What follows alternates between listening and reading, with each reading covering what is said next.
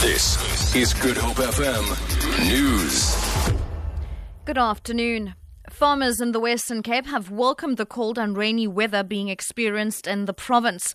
The Cape Town Weather Office says the rain should let up by this evening, but will continue again from Thursday. Areas such as Swartland are experiencing a drought. AgriWest Cape Vice President Kurt Klaasen says the rain has brought some relief. There are places where the wheat fields are drenched with water. The wheat, canola and other crops look a lot better. So we're just hoping for even more rain. The fields look good, but the dams are still not full. We still need a lot of rain throughout the season to fill up the Western Cape's dams. The director of the Indo-Atlantic Group of Companies, Johan van Staden, will apply for his bail to be extended in the Western Cape High Court tomorrow.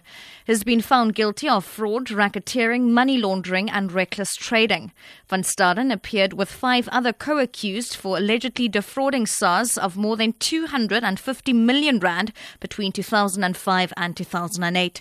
His company is linked to the fishing industry. Van Staden's lawyer, Johan Viljoen. Disappointed. My client's devastated. We didn't expect him to be found guilty on so many charges. So yeah, we're quite disappointed. Tomorrow morning we're only applying for bail to extend his bail until sentencing in October. He paid 400,000 bail on his first application.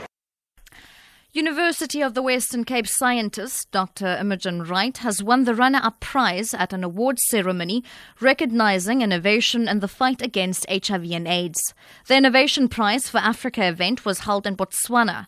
30-year-old Wright walked away with $24,000 for her groundbreaking software which enables online HIV drug resistance testing.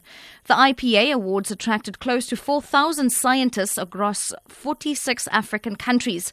Wright says she is overwhelmed by the recognition. Winning one of these amazing prizes has been an incredible honour. The work that we did was a team effort and a lot of support from the University of the Western Cape, and we're incredibly grateful as a team that we've been acknowledged in this way. Exotype is an online platform that enables HIV drug resistance testing, and it's been about 5 years in the making. And finally, British Prime Minister David Cameron has meanwhile urged his top ministers to get on with business and has set up a new unit to help lay the groundwork for Britain's exit from the European Union. Cameron says the British government needs to focus on doing all it can to prepare for negotiations to leave the EU. Taking a look at your markets, gold is trading at $1,325 and platinum at $983 an ounce. The rand is trading at 15 Rand 30 to the US dollar and 16 Rand 86 to the euro.